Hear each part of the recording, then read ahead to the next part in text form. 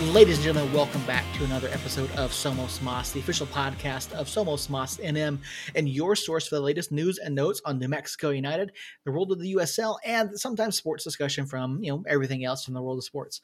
My name, of course, is Seth Bidoff. Joining me tonight here on episode number 50 is Jacob Terrell and Earl Nieto. Guys, thank you so much for being here, as always. Monumental episode for us. I mean, obviously, if things had gone differently in 2021, we would have, of course, hit episode 50 a little bit sooner, but episode 50, big episode for us. And there is Harry in the chat saying, boo, NMU. Harry, thank you so much for joining us tonight. Would love to get your thoughts ahead of tomorrow night's match. Can't wait to hear from you. Can't wait to hear from anyone else in the chat. And guys, before we get into tonight's episode, I have one burning question for you. Hypothetically, if you were to be hired as the manager of a team of your choice, any team, what is the number one thing that you should not do to that team? Piss off your star player. For those of you not watching, Go ahead, Earl. I was going to say, I don't have anything else to say other than what you just said. Yeah, for those of you not watching, Seth has two Atlanta United scarves behind him, and he is wearing an Atlanta United striped kit. Championship kit, thank you very much. Whatever, living in the past, buddy, living in the past. Hang on. I have one thing to say. Oh, gosh. One thing to say. Fuck Five Stripes. Oh. Too far, Earl. Too far. Can't, man. Can't be with you on this one, Earl. Can't be with you on this one, Earl. No, I mean, yeah, it's... You don't even follow MLS, Earl. You have no say. Earl has quietly become a Nashville supporter, which is really, really strange. But at least they're wearing black and yellow, so I can kind of see it. It's a weird yellow, though. It is a weird yellow. But yeah, no. Who cares what yellow it is? Freaking Mukhtar. Who cares? He was impressive that night. He really was. I went back and watched that on ESPN Plus. That was a great match for Nashville. He looked really good. So hat tip to Harry Mukhtar for getting a hat trick the other night. All in the first half, I think it was within 6 minutes is what I saw. So congratulations to him. Congratulations to Nashville on their win.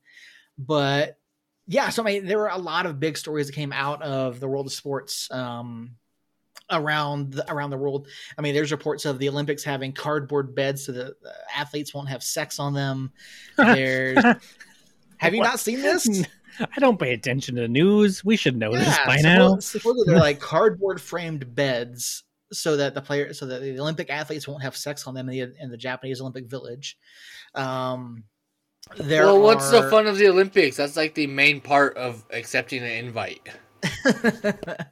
Yeah, I can't wait to see Earl get his Olympic invite to go hook up with other Olympians. So, then I saw a story today. I guess there's an Olympian that has some disabilities that was not allowed to have their assistant there with them because they weren't considered an essential person. Like I'm thinking, if you have an Olympian with disabilities that needs someone there to assist them, that's gotta be an essential person. Like, how could it not be, if you ask me? And then, you've got Premier League news. You've got, the disturbing news coming out of Everton. Apparently, a player being suspended from the first team and arrested for alleged child sex offenses. It's just been a crazy, crazy few days. We've got U.S. Open Cup news we're going to talk about.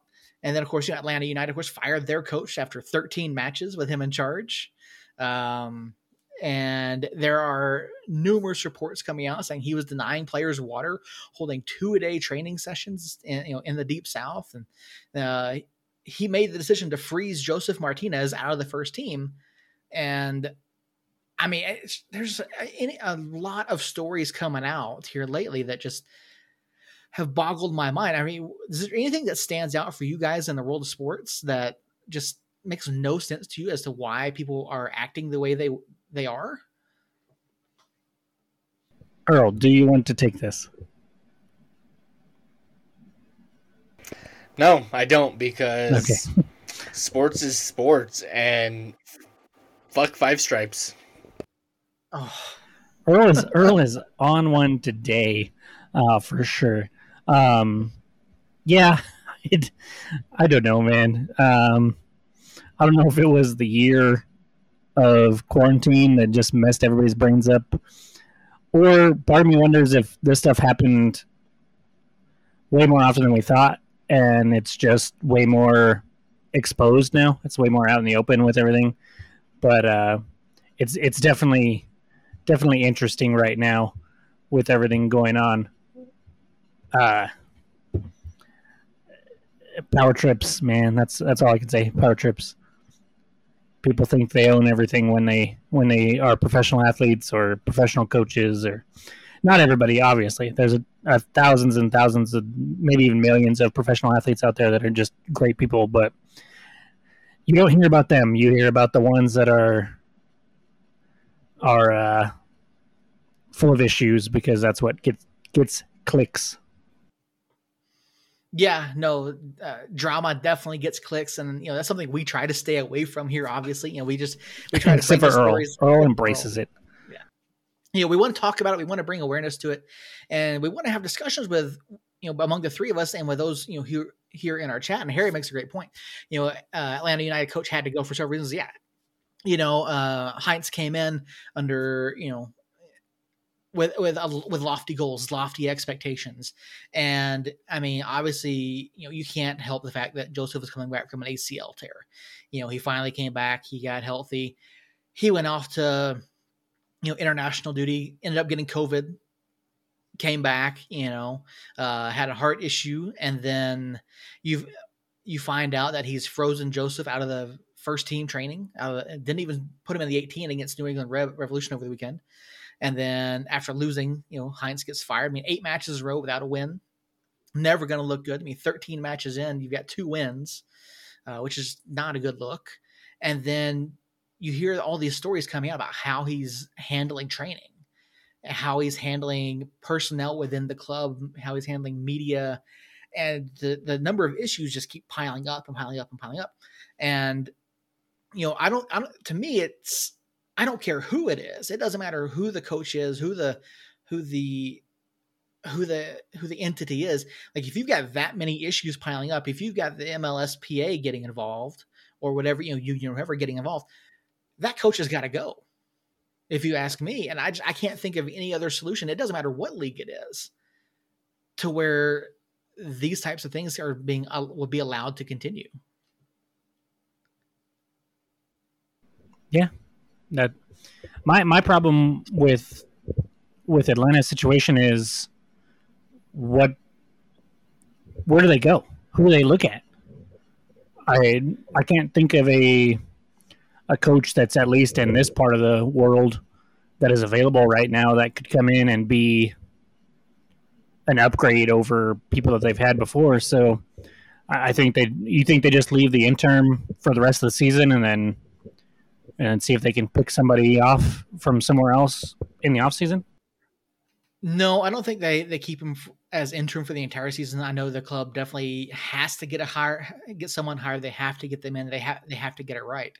I mean, there are some names available. A name I saw tossed out there was Frank Lampard. Like, I don't think it's going to happen. Like, I'm not even entirely sure that I would want Frank Lampard as the coach, but he has ties to the MLS, having played for NYCFC, and there are some other names out there, but yeah, it's just, they've got to hit it. They've got to hit a home run with whoever they hire. They've got to bring someone in that can work with the players and is willing to make adjustments, because, you've got Josef coming out today, and he reaffirmed himself after there was a report saying he was leaving after this season, and all this kind of stuff.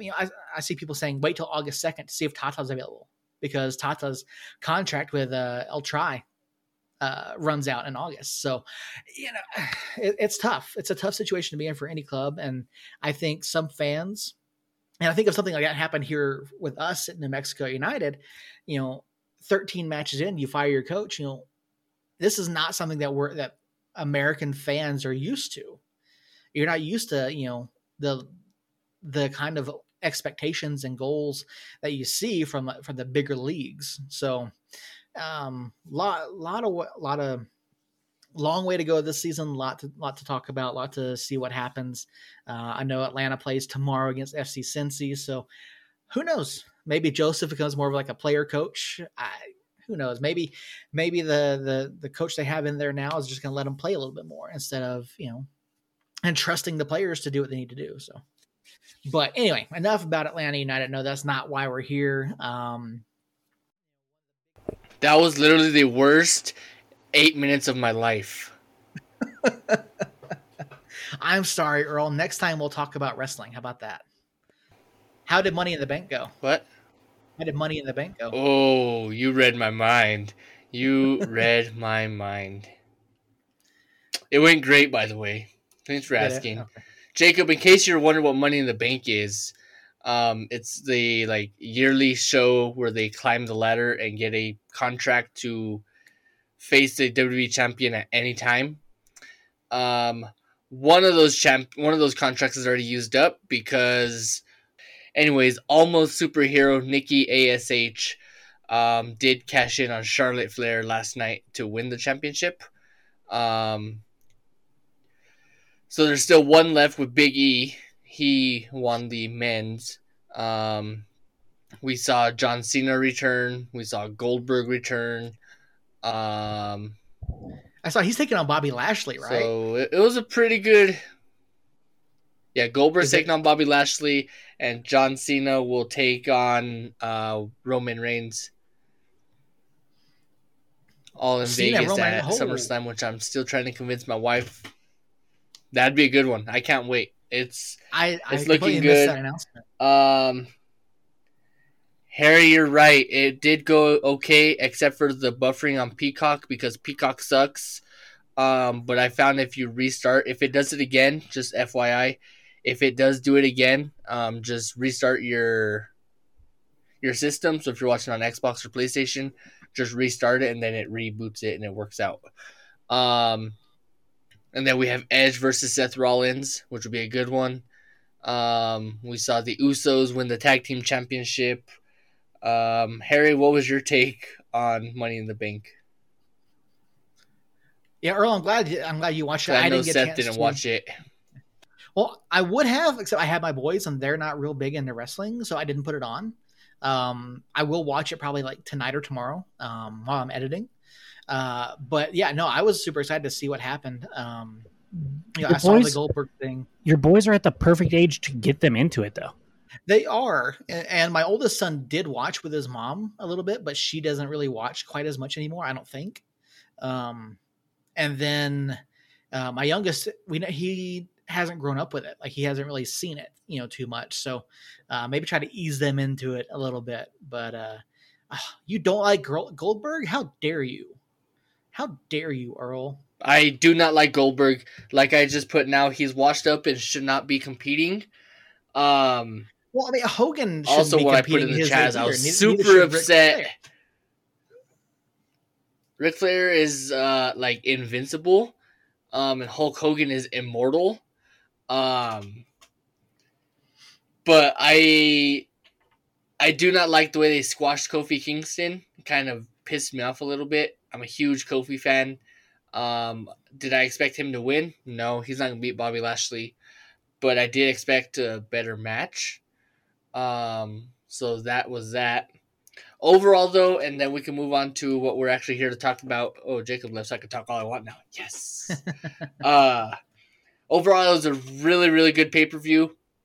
It started off really, really stupid and sucky, and then got better at the end. The main event was good. I was hoping to God I saw Becky Lynch come back and interfere with the Rhea Ripley Charlotte Flair match, but that didn't happen.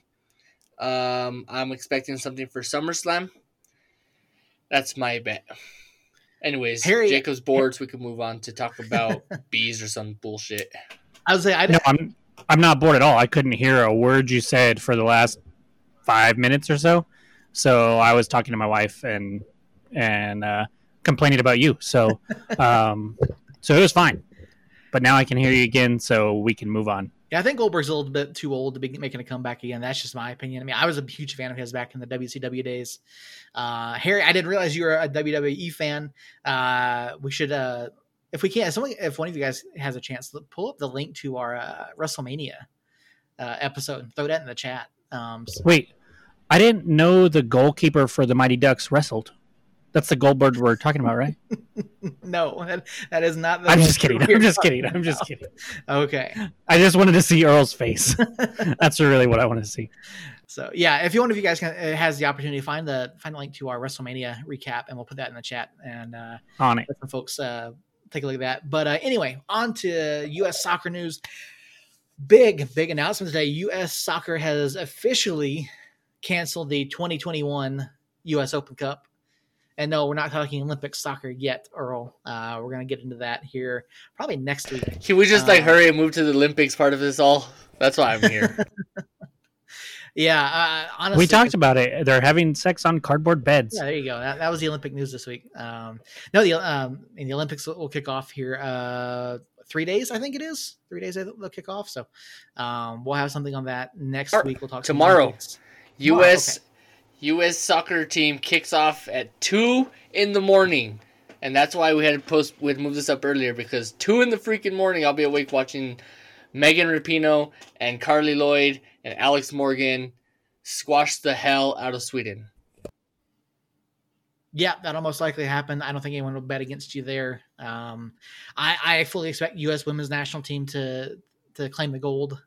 Any other result to me, honestly, I don't see happening, but. Yeah, we got a lot. Well, like I said, there's so much going on. Yeah, Canada's got their Open Cup. Harry stood up in chat. I saw the announcement about that. I think that's honestly going to be a much better tournament than what the U.S. Open Cup would have put out this year with the non-openness of it. But fortunately, the 2021 version has been canceled, and the 2022 format has been announced. Starting next season, we're going to avoid the international breaks, which I think is a huge deal. So all the top players from each of the leagues will get to play. And then they're going to spacing out the time between the rounds. So you won't have like round 1 play and then round 2 play the very next week, which I think is two really big changes for the Open Cup. It will go back to the truly open format that we had before, with the play-in rounds and all that kind of stuff. And you're going to have, they're expecting over 100 clubs to enter the tournament for 2022.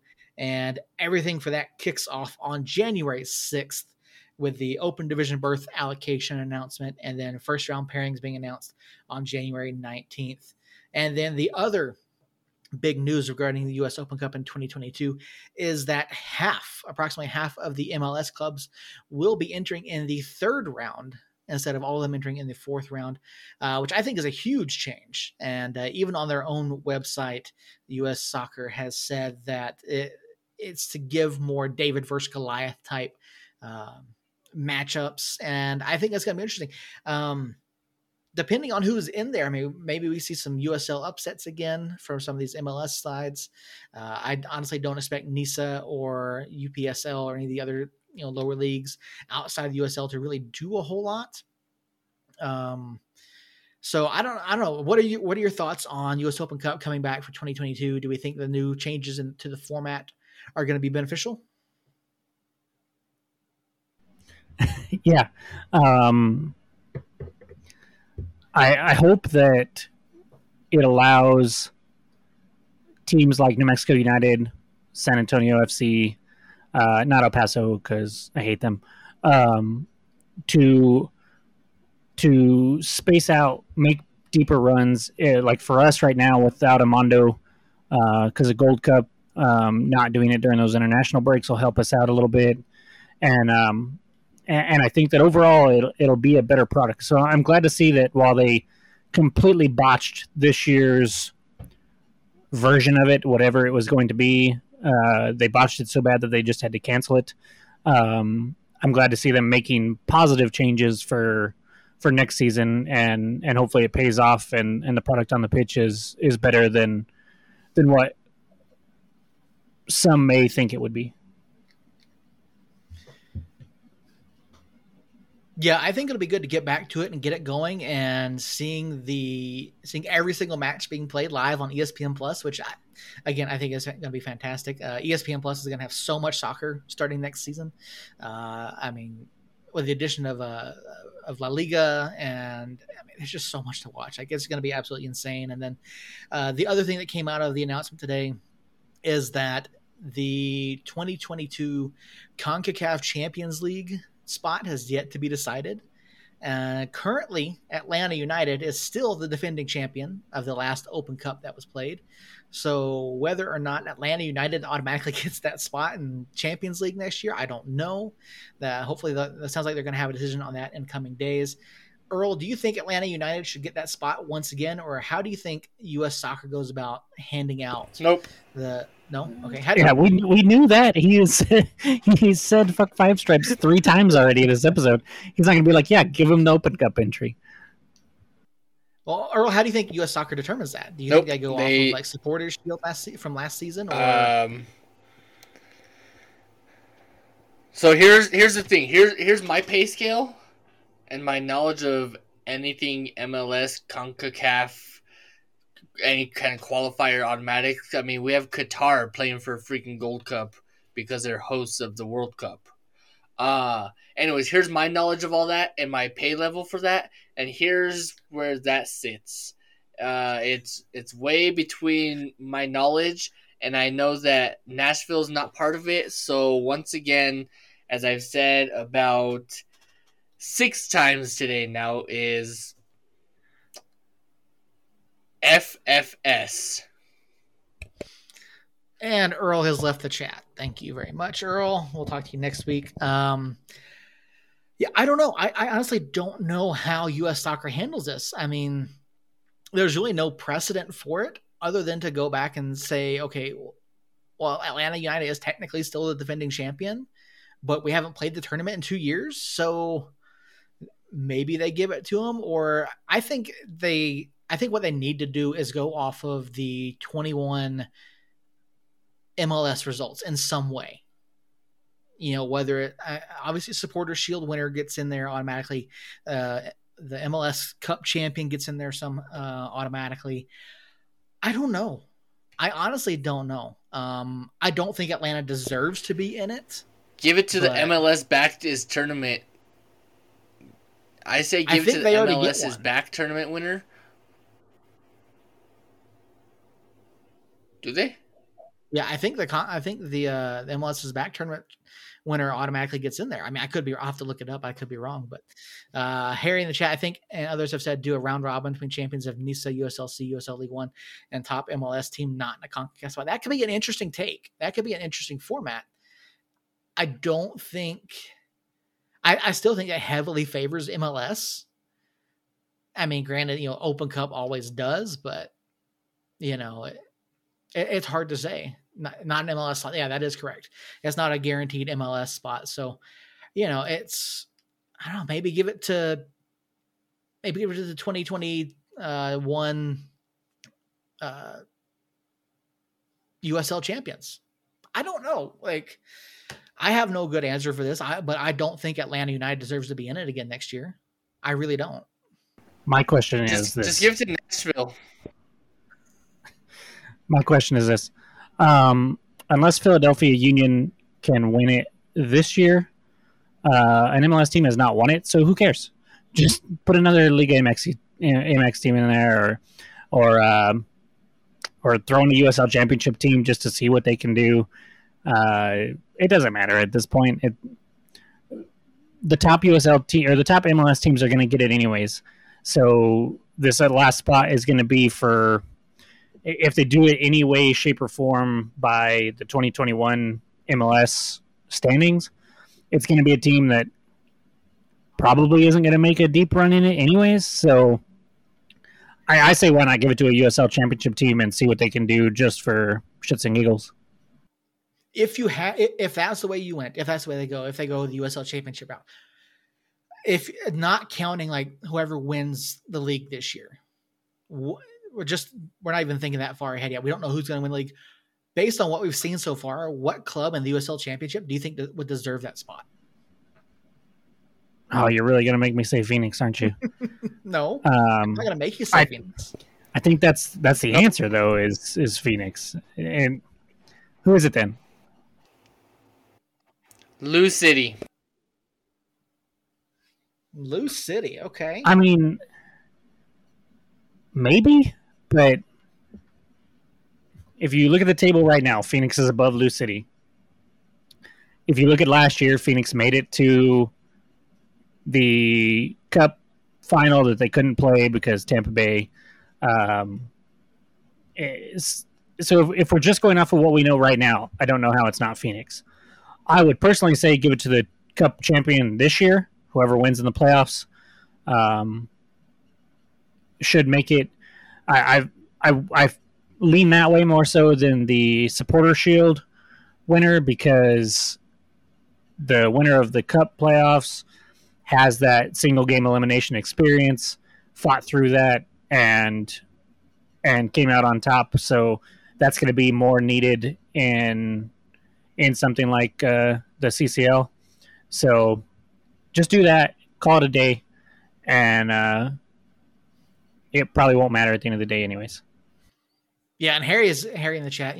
Garber would never give the USL spot. No, absolutely not. Garber would not want to cede that amount of power to the USL Championship, and I don't think US Soccer would either, because USL Soccer is all about the MLS and giving MLS the competitive advantage whenever they can. Phoenix or Rowdies, yeah, I would love to see the Rowdies. Just because fuck Phoenix.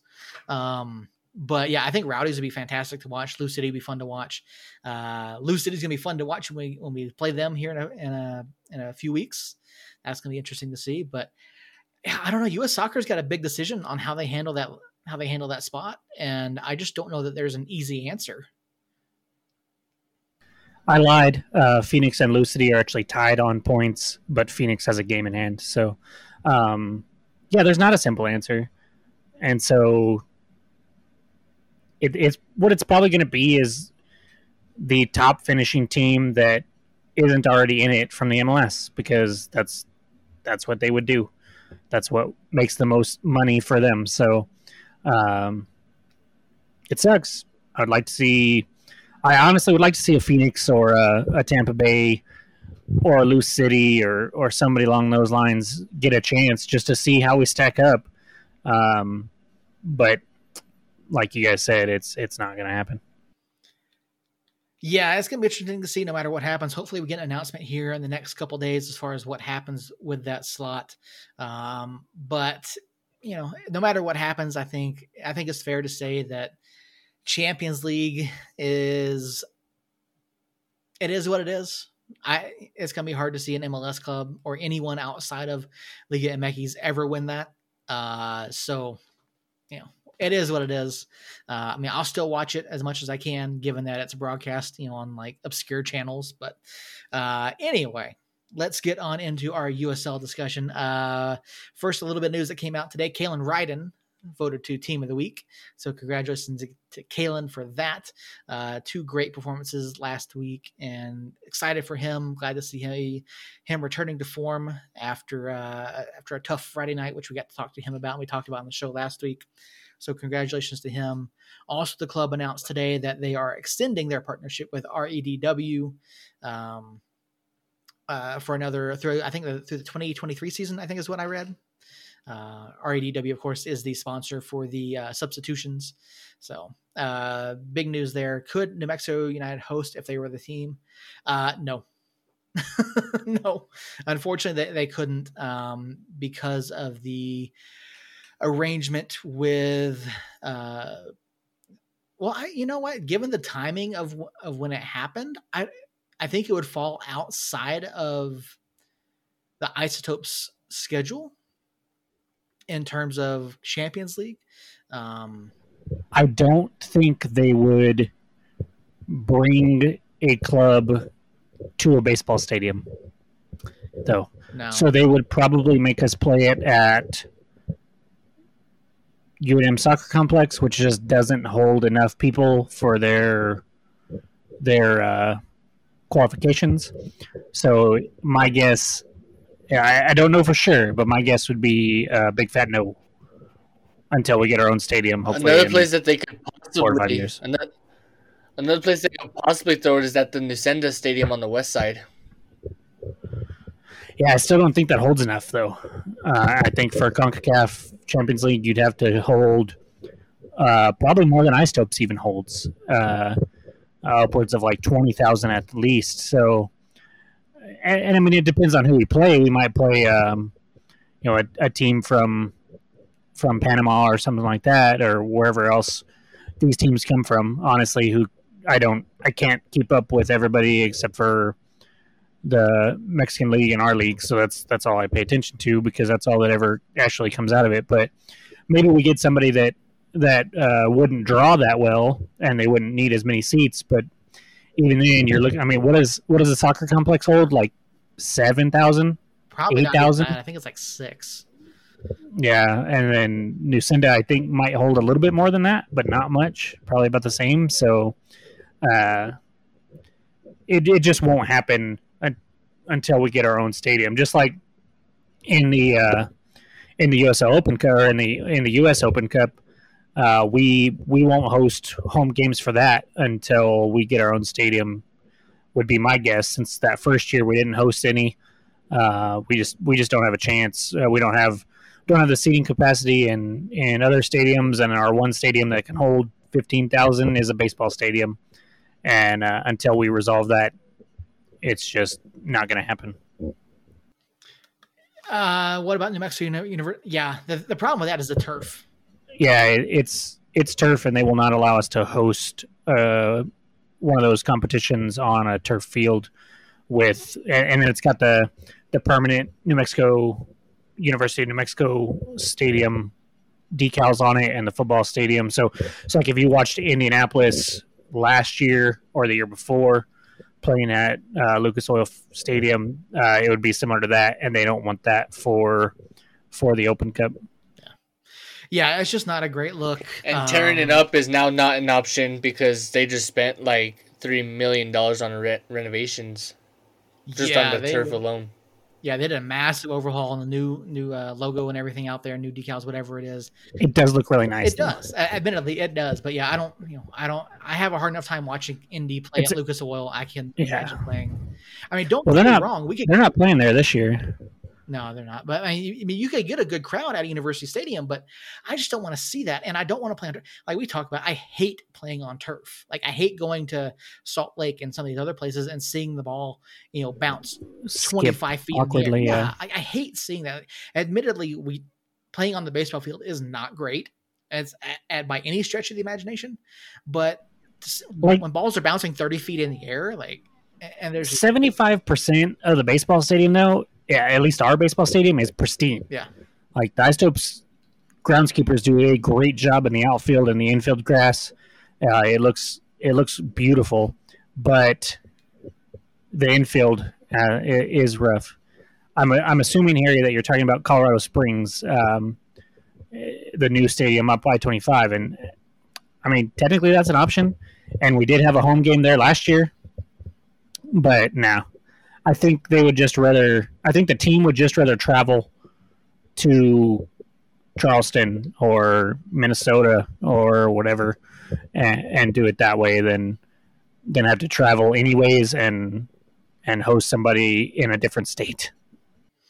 Yeah, that's always tough. And again, I know the club appreciates and the fans appreciate Colorado Springs being open to that last season and allowing New Mexico United supporters to come in and basically take it over for a weekend, which is fantastic. So back to USL Championship news. New Mexico United, two more honors for the club last week. Alex Tambakis Save of the Week and Michael Azira Goal of the Week. And I know that people give us a lot of crap in terms of when it comes to the voting on these things, and I'd love to see Harry's take on this. But maybe is it just me, or did the Mexico United supporters just turn out and vote more or in larger quantities than other supporters? Well, you see, Seth, we have more fans than all of the other USL teams, so all it takes is all of us fans to vote once, and and it almost. The only thing I will say about that though is that I do think everybody gangs up on us. So if there is a clear standout other than ours, I think everybody tries to vote for it just to screw us, and they still usually can't. So I think it's that, and then I think we have some crazy fans. I think there's fans out there that vote 5 times a day, if not more. From the moment they're announced to the moment it closes, they just constantly vote, and that helps with the numbers. I did notice that the USL Championship took down usually when you vote, it shows you what percentage, what the percentage of the votes broken down by who has what, and they stopped doing that. So now we don't know if we're winning or not. And Harry, you have to understand that most New Mexico United fans don't know anything about the USL Championship before we came to it. So we don't know what that means. I have ideas of it, but you will have to explain that when you come on the podcast next. And Earl with the new sound. Thank you, Earl. I appreciate that. Yeah, so what, I'm trying to get a drink of my Fresca. I appreciate that. Yeah, stay hydrated, my friend. There you go. I see what you did there. Team honors going out for New Mexico United last week, and it's always good to see, especially when players perform well. Kalen, of course, rebounding from a really poor week the week before. So always good to see. But we've got some exciting matches coming up this weekend. First up, we do have San Antonio, another away day for New Mexico United, a midweek, a Wednesday, which to me is kind of weird. I would love to see San Antonio on a Saturday to get out there and actually have a chance to get out, travel and get out there. I know we have a lot of folks that are going down tomorrow night, but I know I saw Harry talking about this on Twitter. Why are all these San Antonio matches midweeks, or are they on the weird nights? Like, it's for a matchup like this, like in my opinion, two of the better clubs in the Mountain Division. Why do these keep popping up on Wednesdays? Because it's on ESPN2, so it's a way to hype up. Like you just said, it's two of the better teams in the division. So it's an automatic draw for ESPN2, I guess, unless you don't have ESPN2. You guys are sucking up because Harry's in the chat. I don't think San Antonio FC is one of the better clubs in the Mountain Division. I think they're bad so far this year. They might turn it around. Like Harry mentioned in the chat earlier that they got PC back, who is San Antonio's version of Yuma, but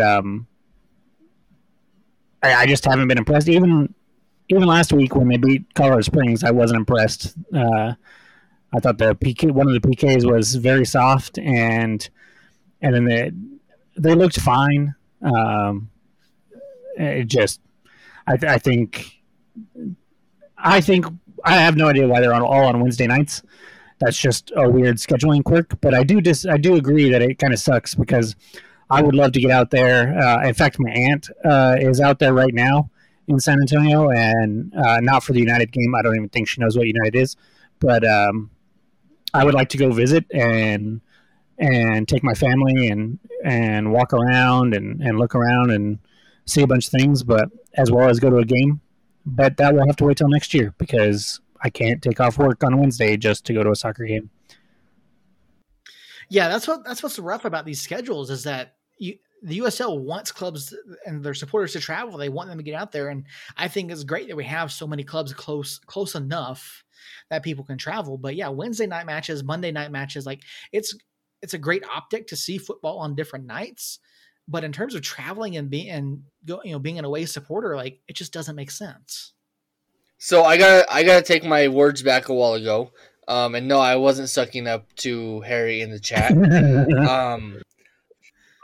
I legit thought that San Antonio was higher up on the table, like closer to New Mexico, right with Austin. I guess not. I was completely wrong. So once again, I'm just gonna shut up and act like I know what I'm doing.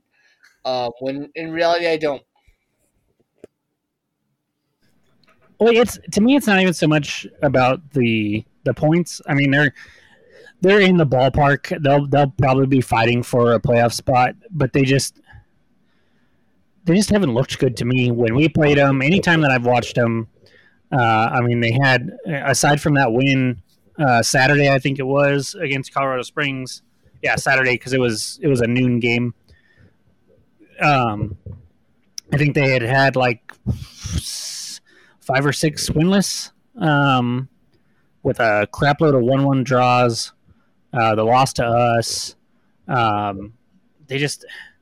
They haven't been inspiring, and I would love to get Harry's take on it. I wish he could actually had a microphone right now and could talk, but we'll have to get him on later when maybe they've turned it around by then, maybe not, but I can't imagine that he is happy with how the season has gone so far, and I don't blame him, because I would be very disappointed as well.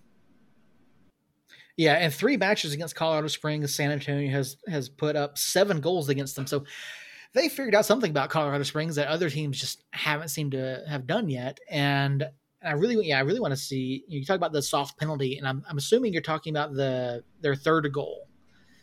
Yes. Okay. This is gonna, and I know Earl is there. He's listening. I found a take on Twitter, and I was surprised to find myself agreeing with it. And that was of Logan Ketterer. Logan Ketterer tweeted out a replay of that penalty call. And he said that VAR needed to be back in the league. And I absolutely agree. That third one was not a penalty. Like, the keeper came out, he made a play on the ball, deflected the ball away. And then you see, I'm trying to remember the name of the San Antonio player that went down. That was not a penalty. And I'm absolutely shocked by how poor some of these decisions have been. And I don't think they deserve that one there. Yeah, I agree completely. I'm kind of curious to see if VAR would be implemented without making it mandatory for better camera angles. To me, I'm kind of like, you know what? Just do it with what we have and give the referees access to the camera angles that we have right now, and see if they can change it then. Because I can tell you right now, with the camera angles that we have, that one would have been overturned. The red card against Loudon for Yearwood would have been overturned. The handball against Loudon would have been overturned. There's a bunch of missed calls that would be overturned with what we have now, as far as camera angles go. And so I think that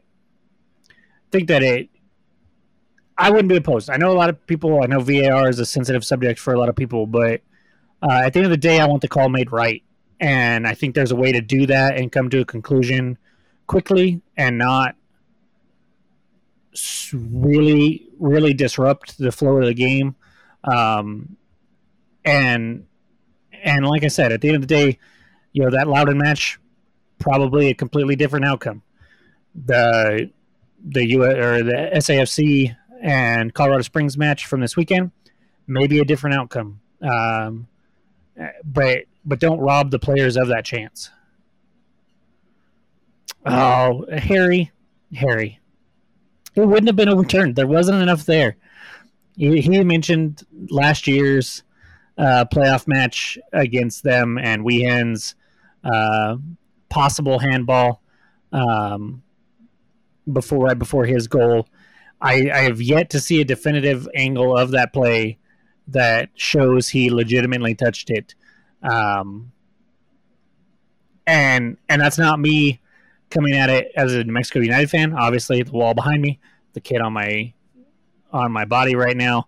But I looked at it as a unbiased observer as many times as I possibly could, and I don't know.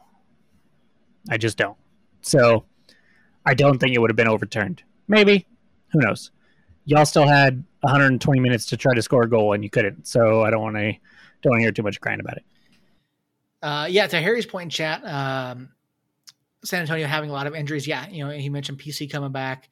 And so that's definitely going to help strengthen the San Antonio side, and it's going to make it a little bit harder to play against them. I thought the last time out, New Mexico United did pretty well of avoiding allowing San Antonio to use their size to their advantage. And I'm really kind of surprised that against some of these other clubs that San Antonio's size really hasn't played more to their favor. And so, I think that's something that United tries to avoid again tomorrow night. Again, avoiding the high crosses, instead of playing, low and through the box and, shooting from outside, trying to negate that effect. But, it's, I thought San Antonio looked better on Saturday. Again, PC that does make a huge difference. I think, if San Antonio can look, I still want to see them a little bit more threatening in the final third, but I definitely think they looked better against Colorado Springs. I'll agree that they looked better. I just still don't think they looked great. I don't think they looked like the San Antonio that we thought they were going to be coming into this season. And, that is one thing that I've noticed that you can follow the USL rather closely and still miss impact of injuries on other clubs. So, Harry's profile picture on everything that I've seen Harry on is a San Antonio FC logo. So I will leave it to him to be the master, the all-knowing person for that club, and say that he knows better than I do, obviously. So maybe it is just injuries, but they just haven't looked better. They just haven't looked good to me this year. So hopefully we see a closer match. I think we had like 72% of the possession the last match here in New Mexico. So Harry did say that they played its worst game of the season against New Mexico United, and they play much better at home. So we will see. I mean, we know that they have struggled in New Mexico. We played them on this night right here, May 5th of 2019, and beat them 3-0. And then we went to San Antonio later that year and got spanked 5-1, 6-1, 5-1, I think. 5-1, something like that. It was a very bad game. So we know that going there is a much different beast than playing them here. So hopefully they. I think it'll be. I do think it'll be a closer match, and I'm excited for it. So we'll see what happens. Earl's got breaking news. I have breaking news, and I'm pretty sure we're the first one to break it. But the Milwaukee Bucks just won the NBA title. Who are the Bucks? Woo! Milwaukee Bucks just won the NBA title. All right. Well, my prediction there was wrong. So yeah, I'm relatively sure all of us said Phoenix in 4 or 5. Well, Earl said 4. I know that for sure. I'm pretty sure Seth said 5, and I said 5. So we obviously know nothing about basketball. We probably don't know much about soccer either. But hey, congratulations! I think Giannis went supernova. I don't know what he did tonight because I didn't watch it tonight, but I know leading up to this game he had gone supernova, and that's basically why they won. Is the second year, third year, Aiden? I don't know. I think he's second year. Just couldn't contain him, and that's what happens when you have one of the best players in the league, and he turns into this unstoppable force in the playoffs. You end up winning the title. Earl, what are your thoughts ahead of tomorrow night's match against San Antonio? What are you looking for out of both teams? I'm Harry. You're gonna hate me, but I'm hoping that PC gets struck by lightning 3 times. I'm hoping we win, obviously. And I would not mind once again if PC got struck by lightning. Okay, well, I don't think that exactly, correlates to play on the pitch. But given that it is monsoon season, there is a chance of lightning striking somewhere. But I mean, what do you see United doing? What do you see Troy throwing out there? Do you see him sticking with maybe the 3-4-3 like we've been seeing, or do you think we go back to more like the 3-5-2? Without giving away my lineup, I think we go back to 3-5-2, just because that's what beat San Antonio in the first place, and that's what seemed to be working when we went on that run for a while. On that whatever stretch we had, 3-game win streak, whatever it was. But yeah, I see us going back to 3-5-2. Jacob, what do you think we need to do? Where do you think are going to be the key areas tomorrow night in terms of what we need to do to slow down San Antonio on their home pitch? Well, we just can't make stupid mistakes. It sounds simple. It really does, but if you look at the goals that we've given up the last 3 weeks,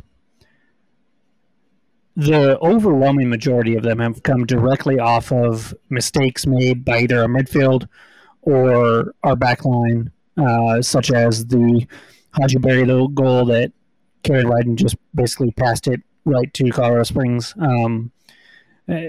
So if we can limit those, we've proven that we are very, very tough to score on.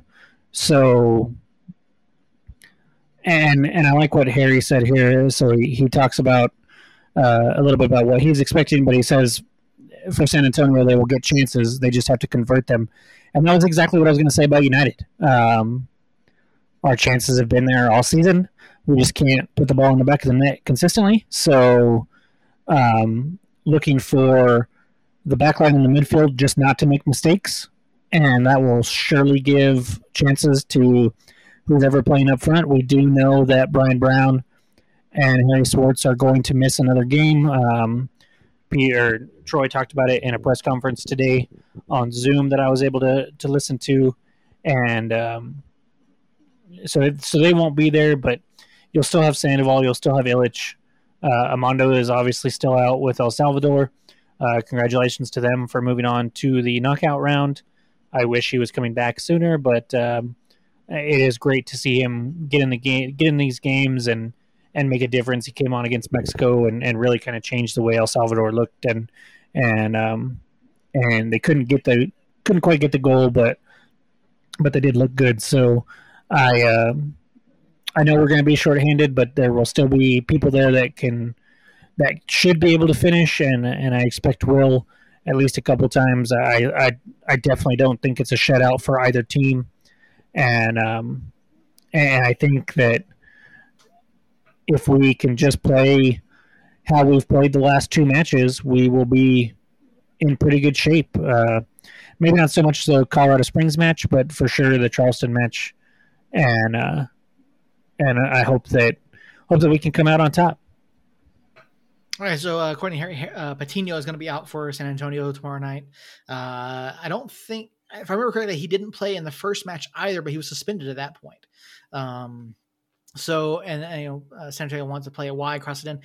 And, that's something that we saw Charleston and Colorado Springs both like to do. And United made some adjustments prior to those matches and did a lot better at covering those wide areas than they did before that. So hopefully United can continue to do that and limit those chances there. But yeah, I mean, and we talked about last time, San Antonio has a huge size advantage over New Mexico United. I mean, most of our guys are, right around 6 foot. I think Charles is maybe 6'2", 6'3". So, and looking at the size of some of those guys for San Antonio, like Schoberg and some of the others, I mean, playing out wide, playing that cross in is definitely going to be an area that they can take advantage of United. So, it's going to be interesting to see how tomorrow night plays out down in San Antonio. Hopefully United can go out there and play well. I don't see us changing too much from the 3-5-2 or the 3-4-3, however you want to run it. Now, obviously, with injury to Sam, there are going to be some I think there are going to be some differences in how we play exactly. And I don't, and, we're gonna have guys pop up. We're gonna see the academy kids probably in the lineup again tomorrow night, but I don't think this is the opportunity for them to get in there against a team like San Antonio. I mean, I love seeing Christian Nava out there. I love seeing Zarate out there, but I don't see them getting run against the size from San Antonio. And that, I'm going to keep saying that, that's somewhere that United has never been great at. We've never necessarily signed a larger in stature player. And so that's always been a negative for United and something they have to adapt and plan for. So, it's going to be interesting to see what happens. I can't wait. Again, PC's back. San Antonio, I think they, beginning of the season, they were one of my teams to watch. I think they were one of the teams for all of us to watch. We all thought they were going to finish in the top 4 without a doubt. So, yeah, it's going to be a tough match for United. It's always is going away. And so, all right, let's go around the table. Let's get our scoreline predictions for Wednesday night against San Antonio. Jacob, start us off this week. Well, the scoreline that we have seen the most this year is 3-1, one way or another. So I'm going to go 3-1, and I will go New Mexico United. I think it's a very close match. I think it's 2-1 for most of the match, or I should say it's 2-1 towards the end of the match, and then we get a late goal to add just a little bit of separation like we have in several matches before. So 3-1 United. All right, Earl? 2-1. Who? United. 2-1 United. Okay. We got 3-1 United, 2-1 United. It's tough. I mean, it's always tough calling these games, and obviously, we've been called out on our predictions, especially over on Facebook. Shout out Jerry. Yeah, shout out to Jerry, who decided to take one of my predictions against El Paso and think I was like Benny Hill or something. So, we do this for fun. We look at the clubs, we make our predictions based on what we see and what we think is going to happen. Obviously, we're not always going to be right. San Antonio is a tough match. They're a tough home club. They've got size. They've got some really talented players. I'm going to say 2-1 San Antonio. I don't think we get the third win in a row here. I really don't. I think San Antonio plays well. I think they're going to take it to us, and I think they're going to get a late winner. This kissing Harry's ass while he's in the chat has to stop. I don't know why kissing Harry's ass. I think, again. So, actually, Harry, I did ask Harry what his prediction was, and he said, I think this will be one of the biggest crowds this year with the USL headquarters in town. So, I think 3-1 San Antonio. I don't understand your reasoning there, Harry. It sounds like you're saying it's a big crowd, so San Antonio will be better. I don't think San Antonio knows how to perform in front of a big crowd. I think we shown that when they came to New Mexico United back earlier in the season. So I'm not sure. I'm not going to say you're for sure going to be wrong because you never really know. And United has struggled on the road so far this year. So I mean, they started off pretty strong. Aside from the 1-0 loss to RGV, which looks better and better by the year or by the week now, but you just made Jacob lose his thought. No, I still have it. I was letting him finish before I got even more distracted. So I thought I was on mute. Oh yeah, okay. With us playing rough on the road lately, anyways. You never know what's going to happen, but I do think that that New Mexico is the better club right now. I understand PC came back and it was a big boost for you guys, but I don't know, man. I just haven't been impressed. So we'll see. Yeah, United definitely has to find a way to play better on the road. They are 2-4-1 on the road so far this season, and San Antonio at home is 2-1-3 at home. So they are definitely doing better at home than they are on the road. And United, obviously, the Road Warriors from the 2020 season are not doing as well on the road so far. Got to turn that around. Even if you can get a point on the road, that's always a positive for a club. But I think that's going to wrap it up for our San Antonio preview and discussion for this week. We'll check back in with Harry throughout tomorrow night and afterwards to see how our predictions went. And we're definitely going to be keeping an eye on this match. I think San Antonio is a lot better than what they've shown so far this year. Once they get past their injury issues, I think we will see San Antonio in the top 4. I really think that. Who drops out though? Colorado. Colorado's not in the top 4 currently. Well, Colorado's one of those teams they've been in there. They've been playing well. So I think they drop out. I don't expect Austin to finish in the top 4. So that's why I'm saying Colorado. I expect Colorado to be ahead of Austin by the time the playoffs come around. So I think Colorado and Austin miss out, and San Antonio is going to be in that 4. Because with the way RGV is playing, I just don't see them falling out right now. If they RGV's legit. They're not. I don't think they're going anywhere. I thought maybe they were gonna slide down a little bit, but their last 3 have been win, draw, win, including a strong 2-0 win against Orange County, who had been on fire, and a 3-2 win over El Paso. So they're not going anywhere for sure. I don't know, man. I think personally, unless we can turn it around on the road, I think United, Austin, Colorado Springs, and possibly San Antonio, if they can get healthy and actually look better than what I have seen so far, those 4 teams are going to be fighting real hard for those last 2 spots. Maybe I obviously I think New Mexico United has the potential to kind of take off and distance themselves, but I've thought that for a while, and they tend to not do what I think they are capable of. So unless we can start to distance ourselves, and 2 points or 3 points tomorrow would go a long way towards helping us out there. Those 4 teams all are pretty even to me. And so I wouldn't be shocked if San Antonio's in the playoffs, but I also wouldn't be shocked if they miss by. I'd be shocked. I wouldn't be shocked if they finish second to last in the group either. So we'll see. Yeah, still a long way to go. Around 20 matches, give or take, for each of the clubs. El Paso, of course, still does have 2 matches in hand over the next 2 clubs, but following them in the standings.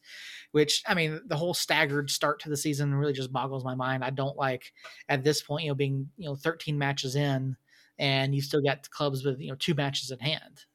Other than for no reason other than the fact that their season started at a different time, which to me is odd still. Unless you're Oakland, and then you have like 17 matches in hand because you don't have anywhere to play right there.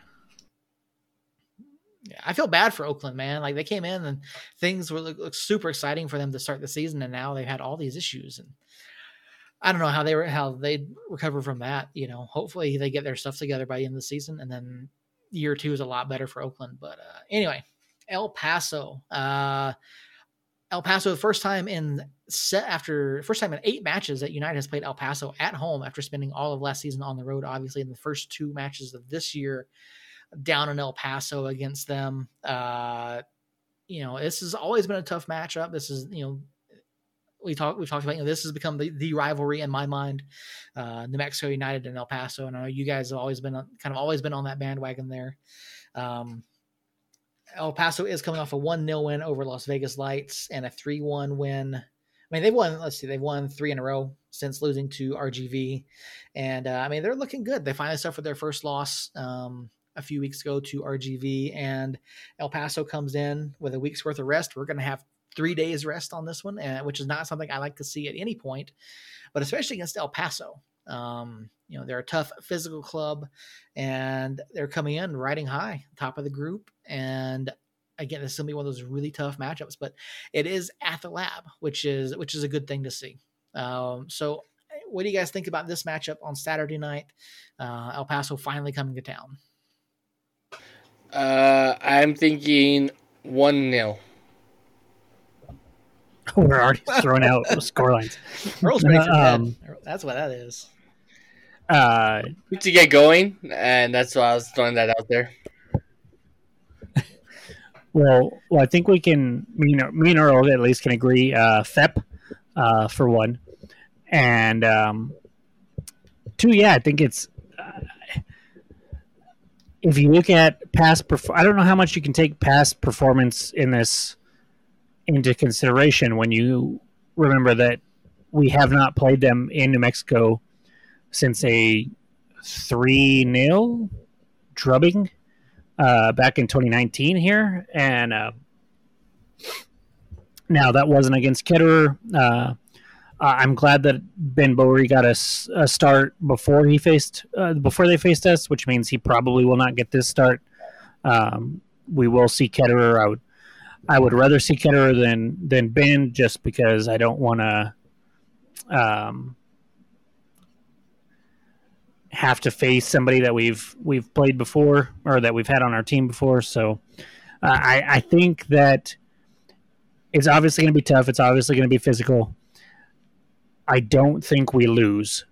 I think we come out of there with a W, and it's going to be a tough match. It's going to be hard fought, obviously, and I'm excited for it. But Earl says he's got to get out of here because he's an old man and has to get up early. So, Earl, do you have any parting words? I have to leave my house at 5:45. No, so I have not really much to say other than FEP.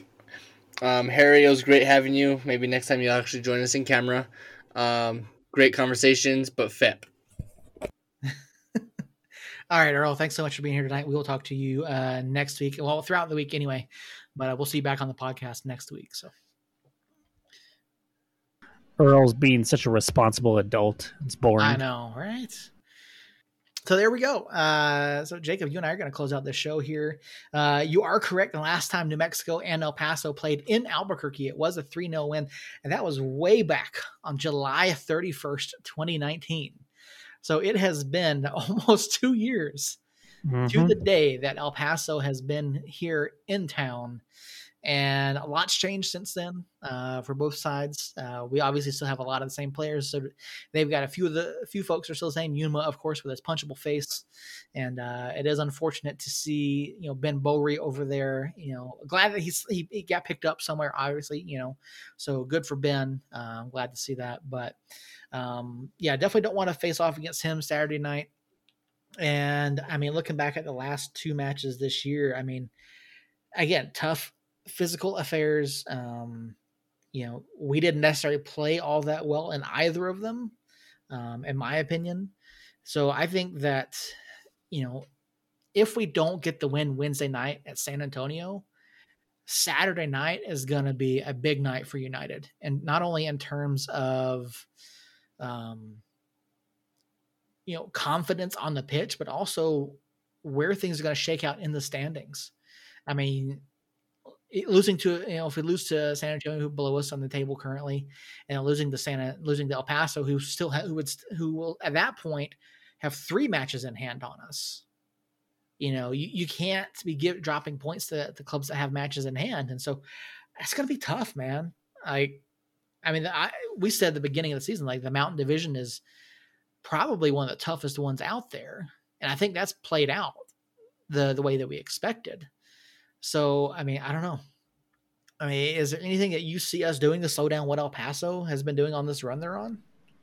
Well, I kind of like what you said, and I have to disagree. I mean, we had the lead on them in the 6th minute of second half stoppage time, and probably should have walked away with 3 points right then, if not for a spectacular play by a couple of their players to get a goal. And then if you take out a 3-minute stretch of the last match, I feel like we were the better club. So, you mean like a 90-second stretch? Yeah, whatever it was. We made mental errors in that second match that led directly to 2 goals. Not going to point to any names, Juan Pablo Guzman,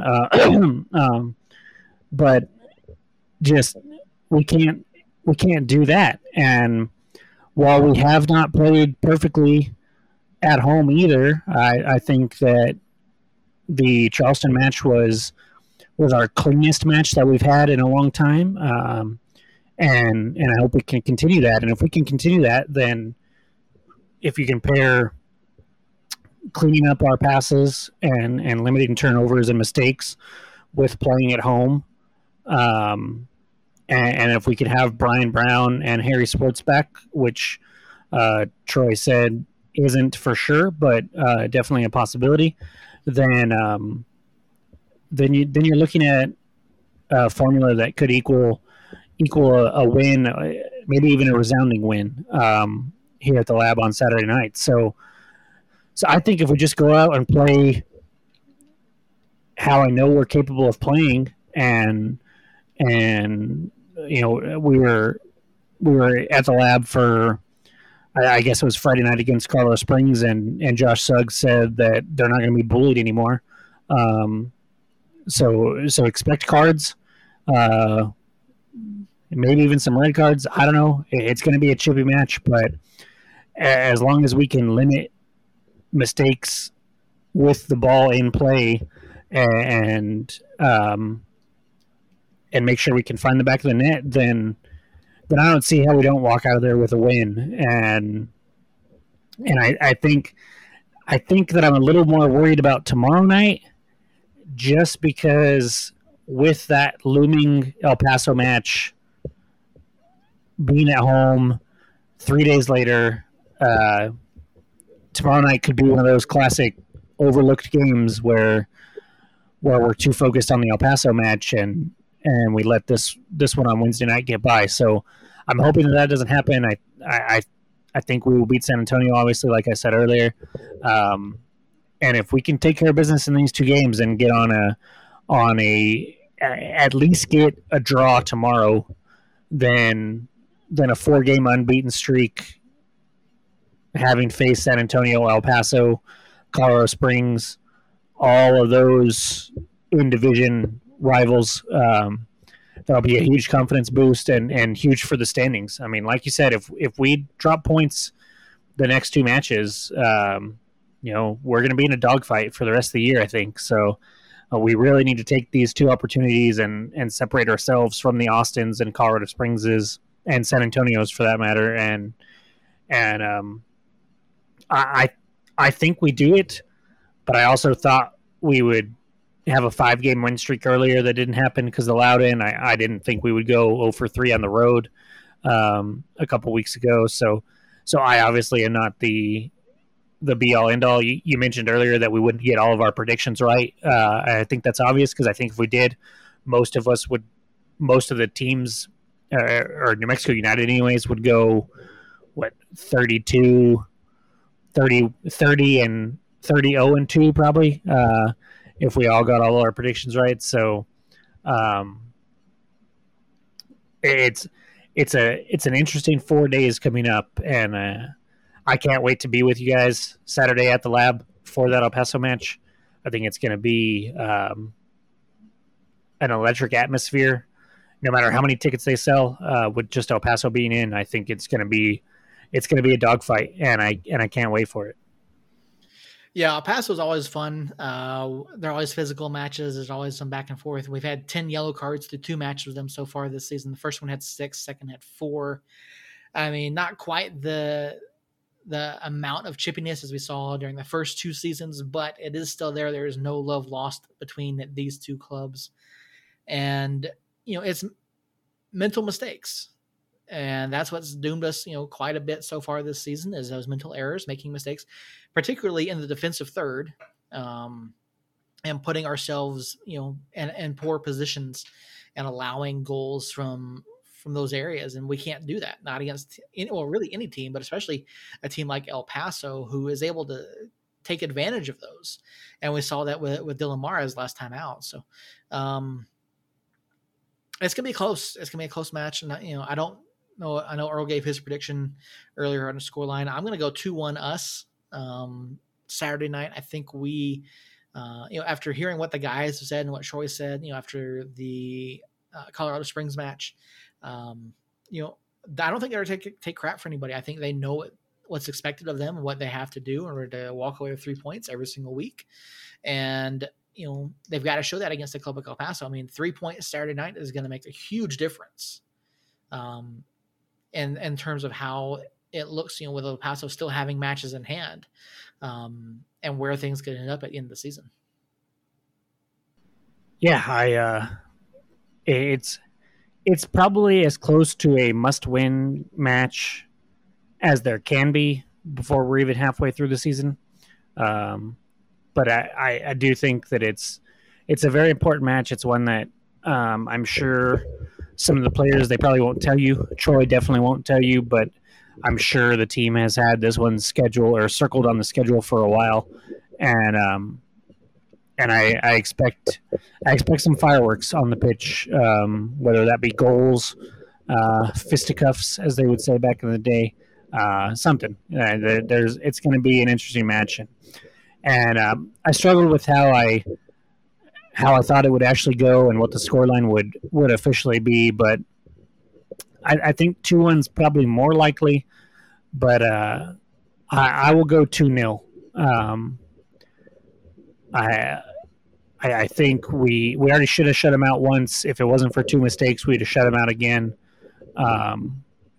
So I think we can get a shutout. I think we can get a couple goals on the board and withstand their pressure. Maybe it's like 1-0 going into like the 70th minute, and they're really pushing, and we counter or have a little spell of possession and find a goal off a set piece or something and break their spirits, and then we can see the game out from there. I think it's going to be a good one. Quick question for you, Seth. How many set piece goals did we have in year one? I think it was like single digit goals, probably somewhere around like 5 or 6. It was 5. Okay. And that's 34 matches. We had 5 set piece goals, and 2 of them were happy accidents, I would say. One ping-ponged around and found Santi wide open on the back post, and he buried it because he was wide open. And then one, I think it was Schmidt, headed it towards goal. I think it was a shot attempt, or at least it was meant to be. But Sandoval happened to be there and got a toe on it and poked it past the keeper. Whereas this year we have had 4. That seems wrong, actually. Now I am second guessing myself, but I know of 4 at least. We have the beautiful Suggs Guzman dummy against Colorado Springs. We had the Kalen Ryden header against Charleston. We had a Zira's goal. We've had 2 free kicks, so that's actually 5 right there. We've had 2 free kick goals. Cellos, you got Bryans, you got Azira and Ryden. Suggs. Yeah, Suggs. And then technically, actually, the Sergio Rivas goal, the first one against Colorado Springs, was on a set piece. It was a free kick from probably 40 yards out. Suggs tapped it to Brucey. Brucey stopped it. Suggs sent it to the back post. Ryden got a piece of it, sent it back across goal, and Rivas was there. So 6 already this year in 13 games. So we've already outdone year 1 by 1. So I would expect a set piece goal either tomorrow night or Saturday night, one or the other. And those have gone a long way to helping us get offense when we have struggled to put the ball in the back of the net at times. So I just found that in some research that I did. We're actually behind the pace as far as points go for compared to last season. but I think we've got a lot more time left this year to make up for that, and I think we find our footing and make a run here. So 6 points in the next 4 days would go a long way, and let's hope that happens. Yeah, it definitely would.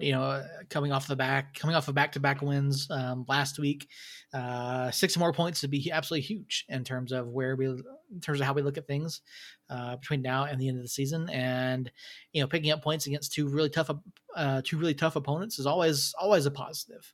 And you have to think that that's going to help generate even more confidence among the guys, among the club, and help propel them to the next few weeks coming up. So.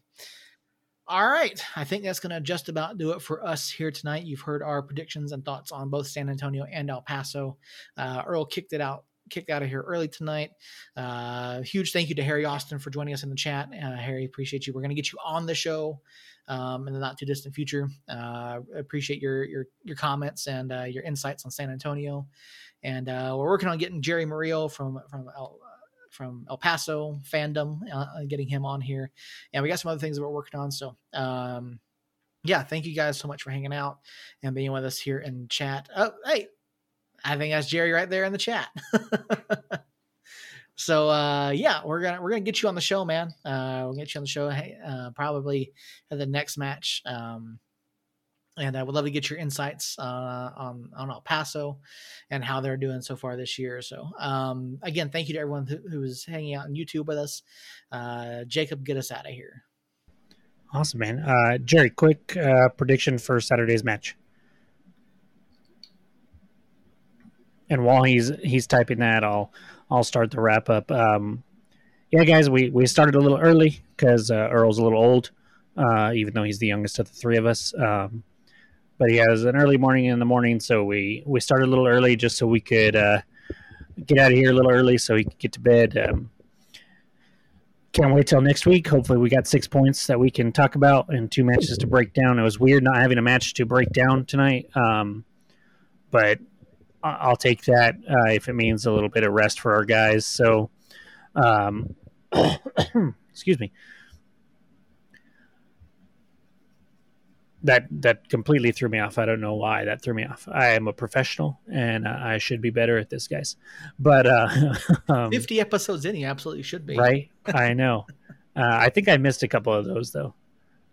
Jerry actually predicts a 2-2 draw. That is humble coming from the man of the meme on USL fan page on Facebook. So if you missed it, Jerry, I said 2-0 New Mexico, and Seth said 2-1, and I think Earl said 1-0 New Mexico. So I wouldn't be surprised if it's 2-2, but I just think coming to New Mexico for the first time in almost 2 calendar years, I think we find a way to muster out a win. So.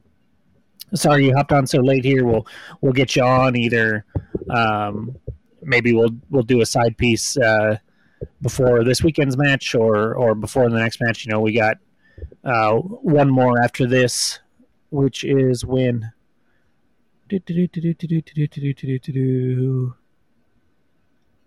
Why can't I find it? Oh, Meow Wolf Night on August 14th. So we'll get you on for sure. Maybe even after that to kind of see where we're at the end of the year here. But it's good. It's good. Good to have fans of other teams following us and talking with us and being able to go back and forth and have a good time. So, Jerry, we're going to have to let you go. We're going to get out of here a little early. We'll be back next week. Next week, as far as we know, will be 9:30 as usual, and we can't wait to be back here with you guys and to be with fellow United fans at the Lab on Saturday. So don't forget that tomorrow night's match is on ESPN2. So if you have an ESPN Plus subscription and that is it, it will not work. You will need to find somebody with cable to bum it off of so you can watch it, or go to a local bar. Support local places and watch it from there.